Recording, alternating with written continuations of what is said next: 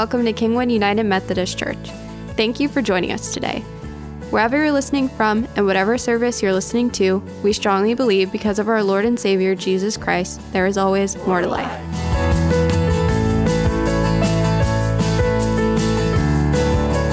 So we talked about last week that we're doing this kind of a sprinkling series that we introduced where we have about like a week or two in between sermon series and what are we going to do with those sort of in-between weeks? And we decided, you know what we should do? Instead of just picking a random text to talk about, let's take kind of some of those core concepts of the faith and talk about them and, kind of things that we assume we know but don't really preach on or talk about, and let's teach on them for those times.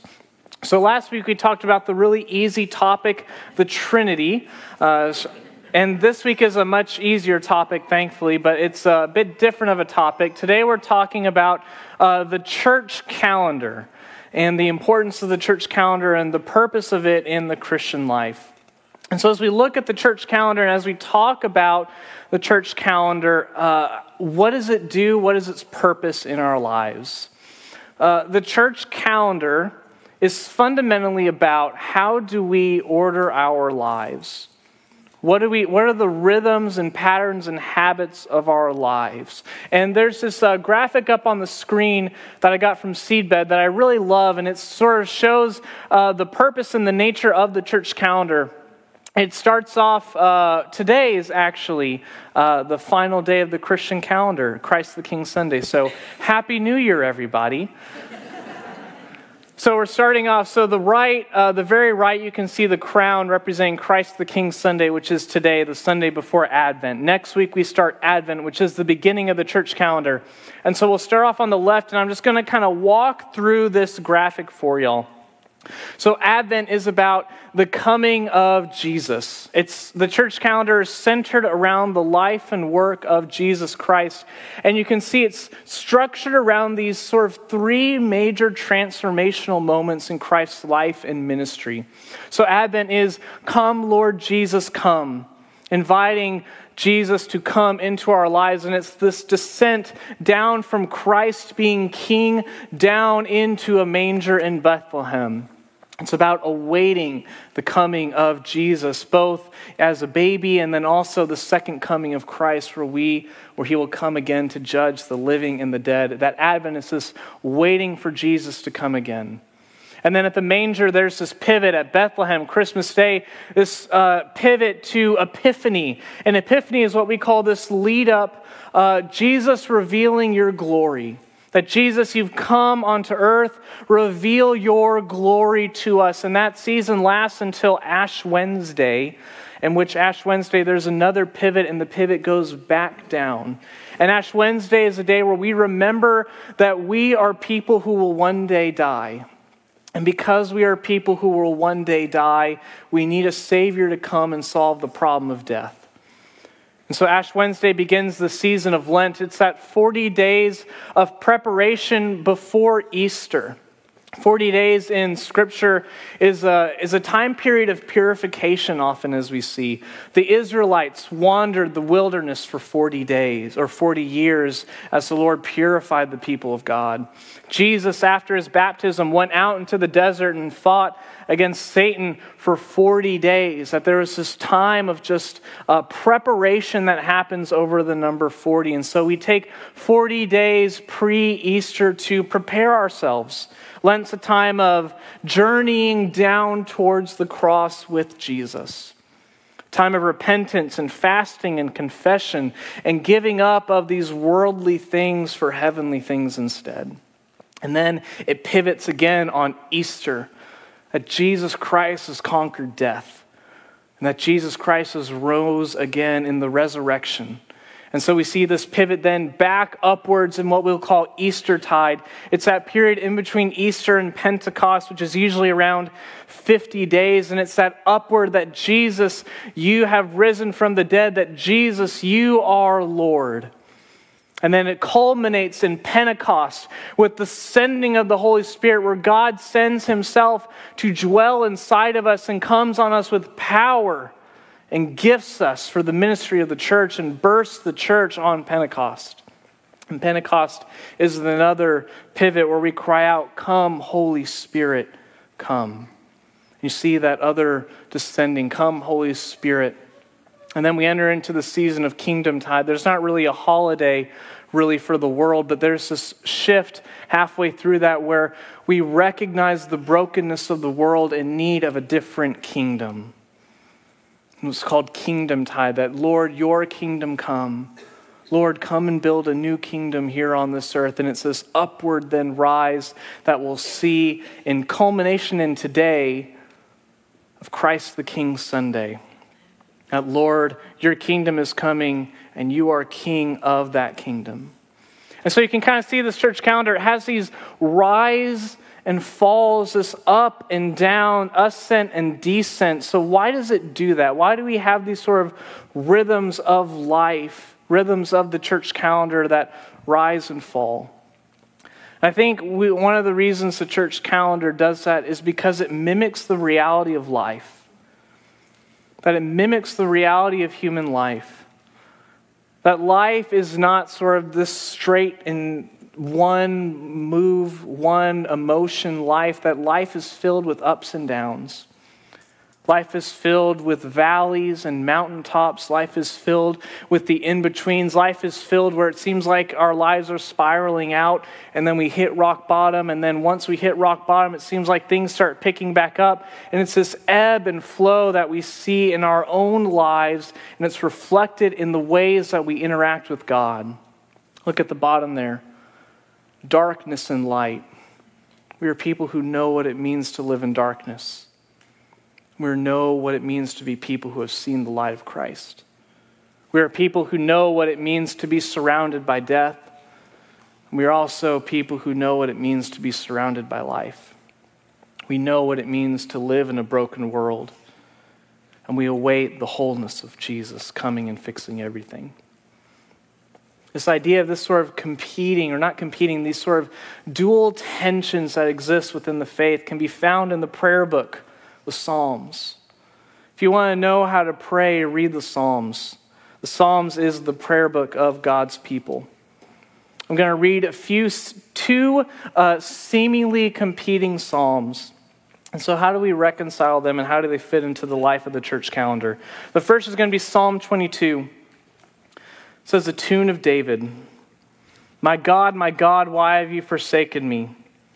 Why are you so far from saving me, so far from my cries of anguish? My God, I cry out by day, but you do not answer. By night I find no rest.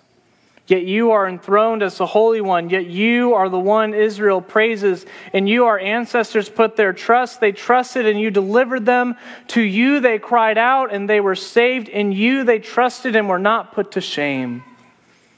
But I am a worm and not a man, scorned by everyone, despised by the people. All who see me mock me. They hurl insults, shaking their heads, saying, 'He trusts in the Lord,' they say. 'Let the Lord rescue him. Let him deliver him, since he delights in him.'" That's Psalm 22. You may recognize the first part. It's a psalm that Jesus cries out as he's hanging on the cross. Psalm 100 says this, sort of the opposite side of the coin. "Shout for the Lord. Shout for joy to the Lord, all the earth. Worship the Lord with gladness. Come before him with joyful songs. Know that the Lord is God. It is he who made us and we are his. We are his people, the sheep of his pasture. Enter his gates with thanksgiving and his courts with praise. Give thanks to him and praise his name.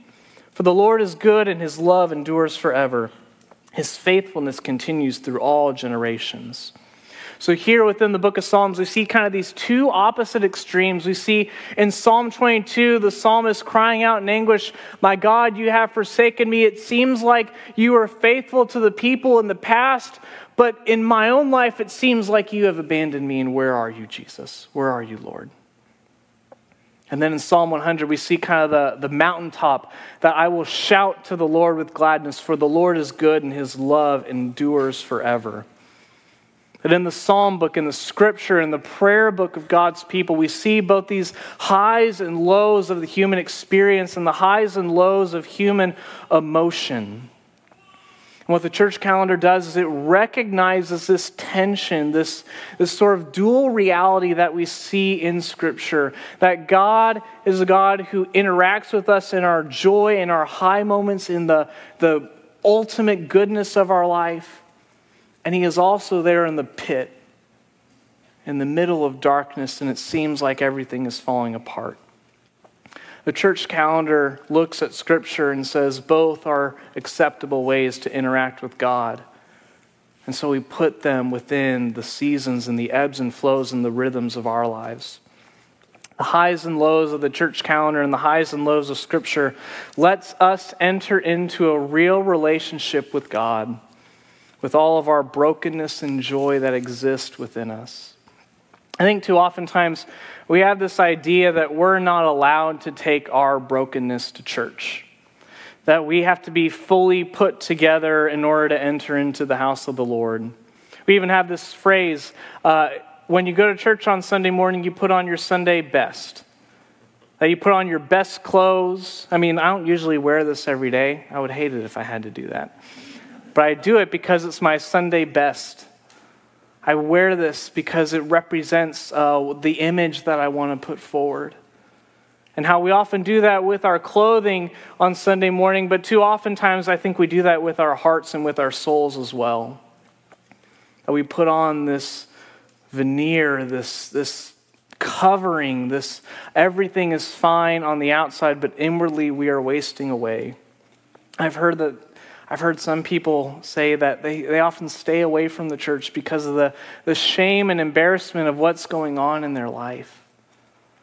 When this, I believe, is the exact place that we should feel most comfortable, to sit in the house of the Lord and weep over the brokenness of our lives, or shout for joy with gladness at what the Lord has done. The highs and lows are meant to be lived out in here, together as the body of Christ.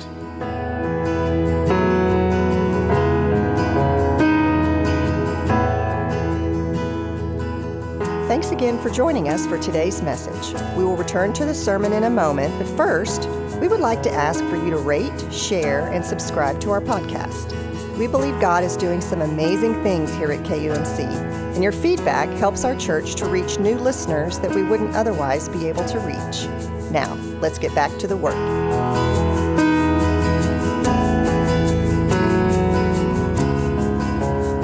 You know, there was one point in my undergrad, I mentioned this before, where it seemed like my life fell apart.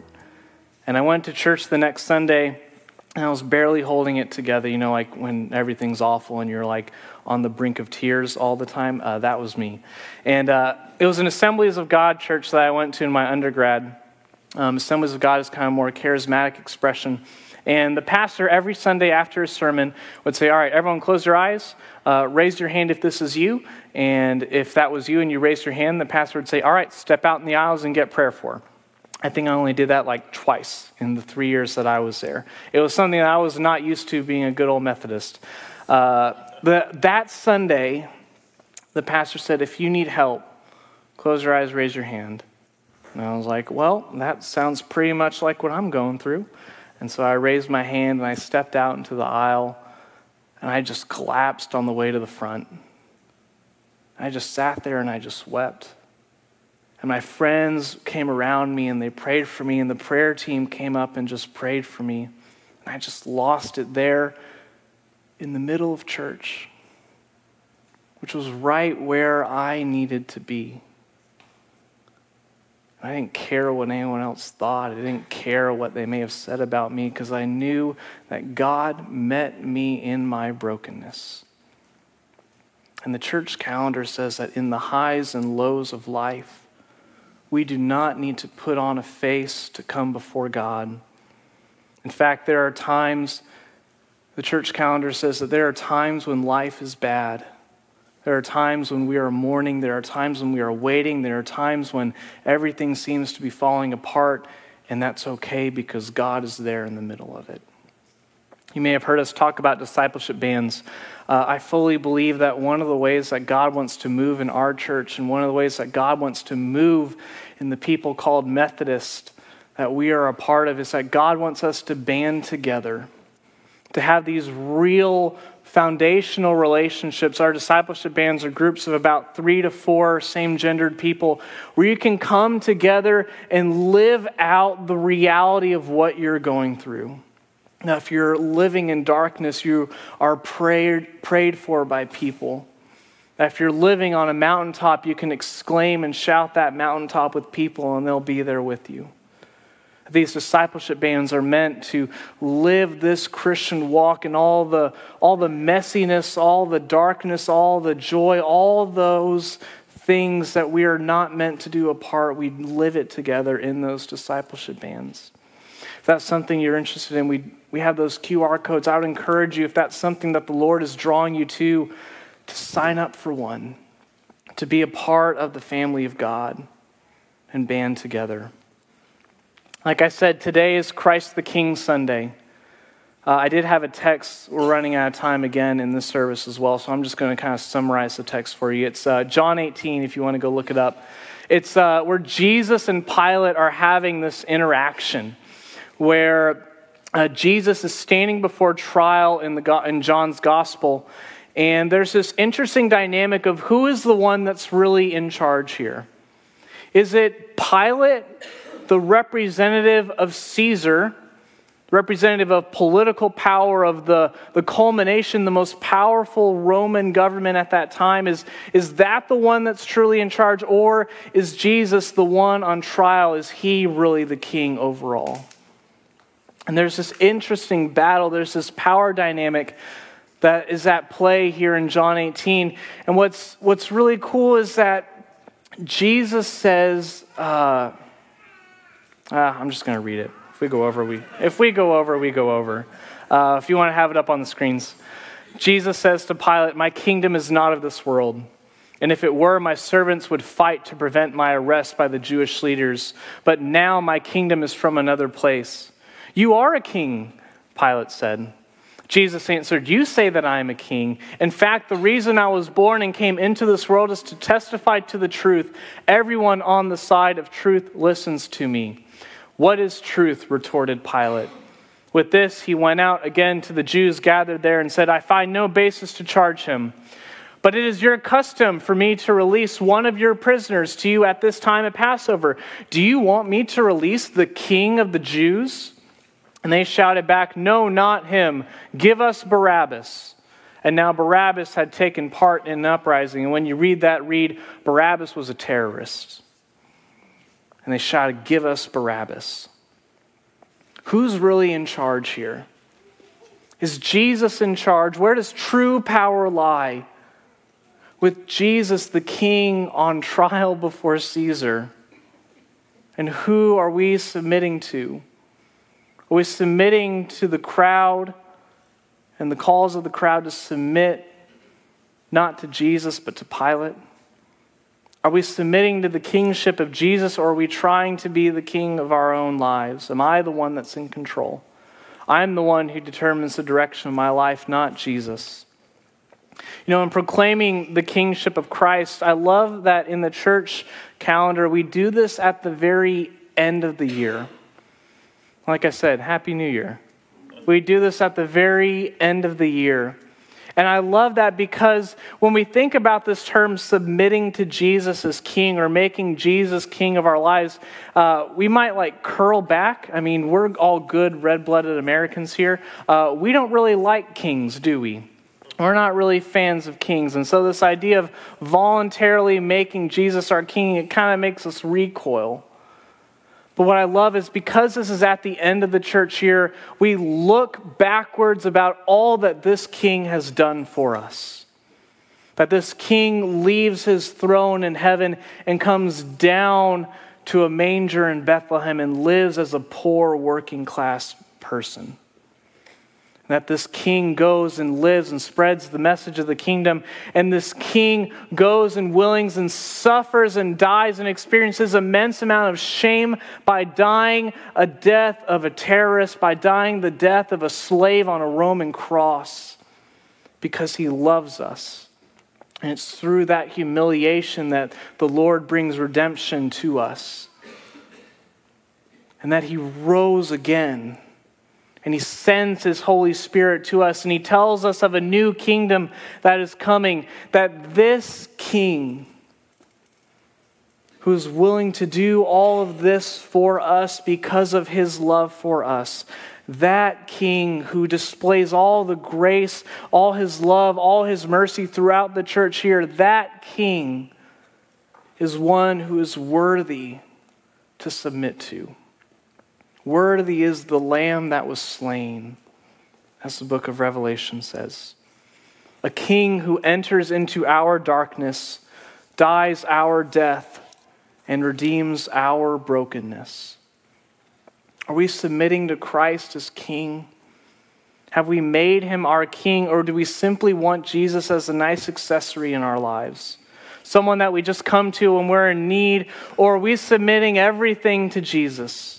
Submitting our time, submitting our priorities, submitting our lives. Are we so submissive to Jesus that when he says, hey, I want you to go and have that difficult conversation with them about me. I know it'll be uncomfortable, but I want you to go do it. Are we saying, yes, Jesus, you are my king? Or are we saying, no, Lord, I don't want to do that. That's uncomfortable. That's weird. I don't want to do that. Have we truly submitted our lives to King Jesus? I love this quote by John Calvin. He says this: until men feel that they owe everything to God, that they are cherished by his paternal care, that he is the author of all their blessings, so that nothing is to be looked for away from him, they will never submit to him in voluntary obedience. Unless they place their entire happiness in him, they will never yield up their whole selves to him in truth and sincerity. That unless we know the story of God, which we make it a point to tell every year in the church calendar, until we know the story of God's love for us, we will truly never make him king of our lives.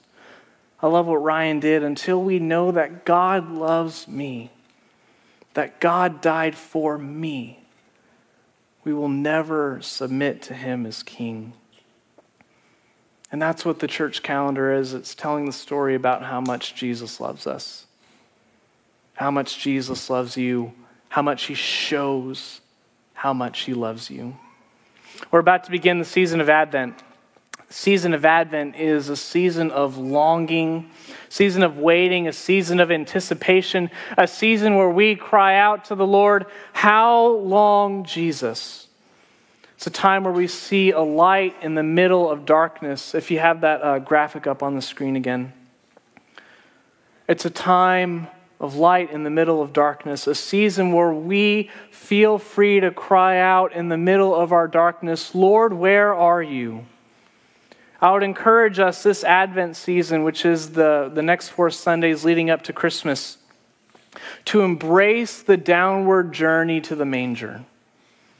To embrace the downward journey to the manger. That may be fasting, maybe spending a time of repentance, it may be doing a new habit, but just embrace the downwardness, the descent down to the manger. As we tell the story of a God, of a king who leaves his throne on heaven and descends down to us to take on human flesh. That as we submit to the king, we tell the story of the Son submitting to human flesh for our sake. Of he who enters into our darkness and sits alongside of us. I'm going to invite the communion stewards up as I want to close with this story. There's a friend of mine who's going through a really, really rough time right now. And me and Erica were praying for him. And Erica has the gift of prophecy, which is the Lord will give her specific words or specific images about what that person's going through as encouragement. And she said that she was praying for this person, and the Lord gave her this image. Have you ever been in the waiting room with a child, and they're about to get like a shot? And what do? You offer the child your hand. You say, why don't you squeeze my hand as hard as you can, so that way you're focusing so much on squeezing my hand that you're not paying attention to the shot that you're getting. That the Lord gave her this image of my friend sitting there, and Jesus was offering him his hand, and the invitation was, squeeze my hand as hard as you can in the middle of your darkness. Hold on to me. Focus on to me. Give everything over to me. Give your emotions, your doubts, everything over to Jesus. I believe Jesus extends that invitation to us as well. In the middle of our darkness, know that there is light in the form of a baby, in the form of a God who takes on human flesh and comes and sits with us in our darkness. Praise be to God. Amen.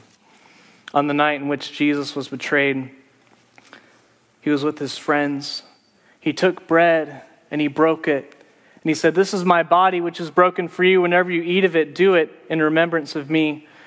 After the supper was over, he took the cup. He gave thanks to you, Father. He said, this is my blood of the new covenant poured out for you and for many. Whenever you drink of it, do it in remembrance of me. And so, Lord, pour out your Holy Spirit on us gathered here and on these gifts of bread and juice. Make them be for us the body and blood of Christ, that we may be for the world the body of Christ, redeemed by your blood. By your Spirit, make us one with Christ, one with each other, and one in ministry to all the world until we feast in your heavenly banquet, now and forever. As we pray the prayer that your Son taught us to pray, Our Father, who art in heaven, hallowed be thy name. Thy kingdom come, thy will be done, on earth as it is in heaven. Give us this day our daily bread, and forgive us our trespasses, as we forgive those who trespass against us. And lead us not into temptation, but deliver us from evil. For thine is the kingdom, and the power, and the glory forever. Amen.